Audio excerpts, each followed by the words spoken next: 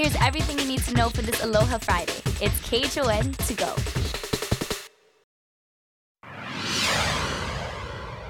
Mike Kako, welcome back to Aloha Friday weather, and take a look outside. Beautiful conditions are continuing from Earth Day.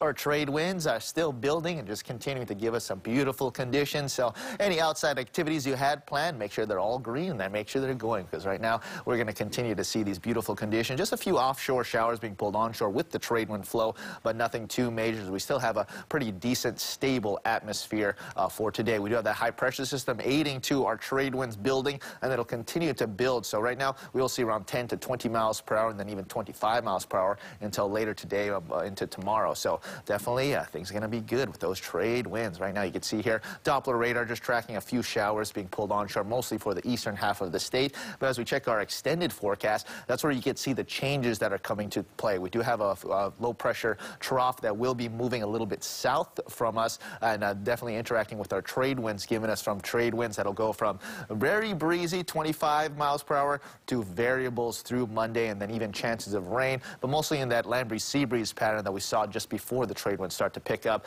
But then after that we should see those trade winds start to build up, and then hopefully that'll continue into next weekend. But the big picture has been about the surf the past couple days, so let's send things over to GQ, Gary Cooley of the Surf News Network, to tell us how things are going, especially on the North Shore. Good morning, GQ. What's up?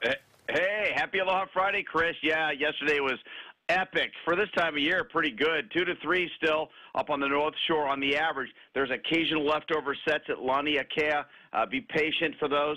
And conditions just superb. Again, the weather's nice up there, too. And 1 to 2 plus out at Makaha. Again, just superb. Even a little bit of diving. The visibilities are great. Town spots are flat to 1, occasional 2. A little bit of a southwest Tasman sea swell. Diamond Head Sea in the 2-footers. Same for Sandy's.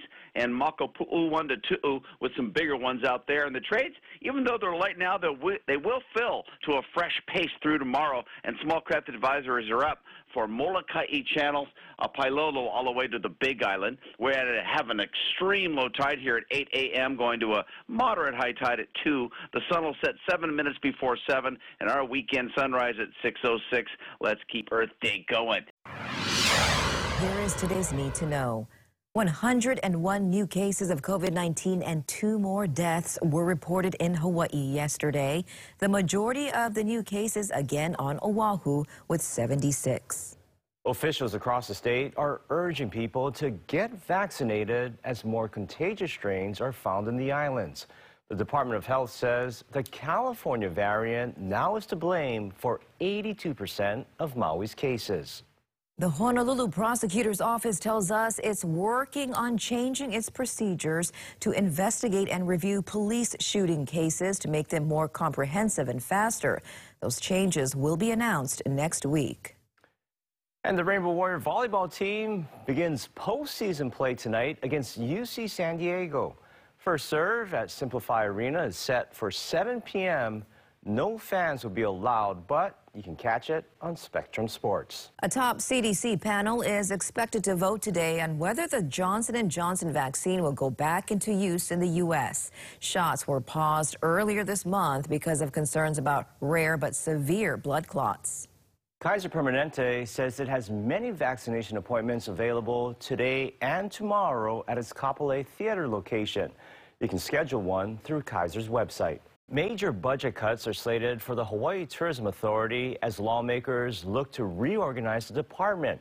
After much back and forth, lawmakers have agreed on a bill that would cut HTA's budget from $79 million to $60 million. While HTA is in charge of marketing Hawaii to the world, it also funds a number of local programs, many centered on the Hawaiian culture.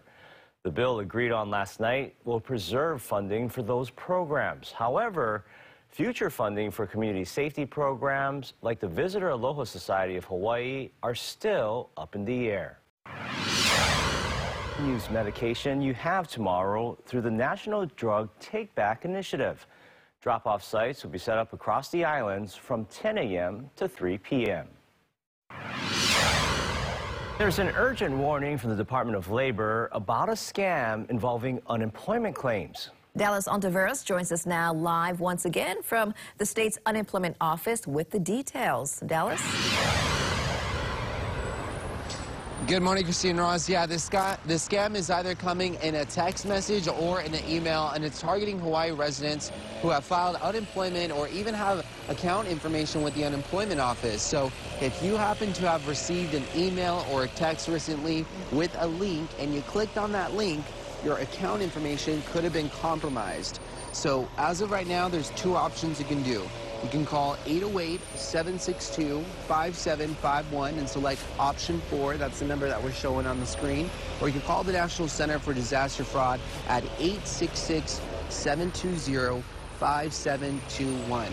We have both those numbers on our website at KHON2.com, but from what we're told from the DLIR is that these scammers are not only filing false claims, but they're attempting to break into existing accounts and steal benefits. So this is something that was announced within the last 24 hours, so we definitely want to let anyone know who has received either a text message or an email. But if there is anything new that does develop with the unemployment office, we'll definitely keep you posted in tonight's newscast or online at KHON2.com, where you can read more on this. Reporting from the unemployment office, Dallas Oliveros, KHON2 News, working for Hawaii. And that was your morning news. Make sure to tune in right back here Monday morning at 7 a.m. It's everything you need to know with KHON to go.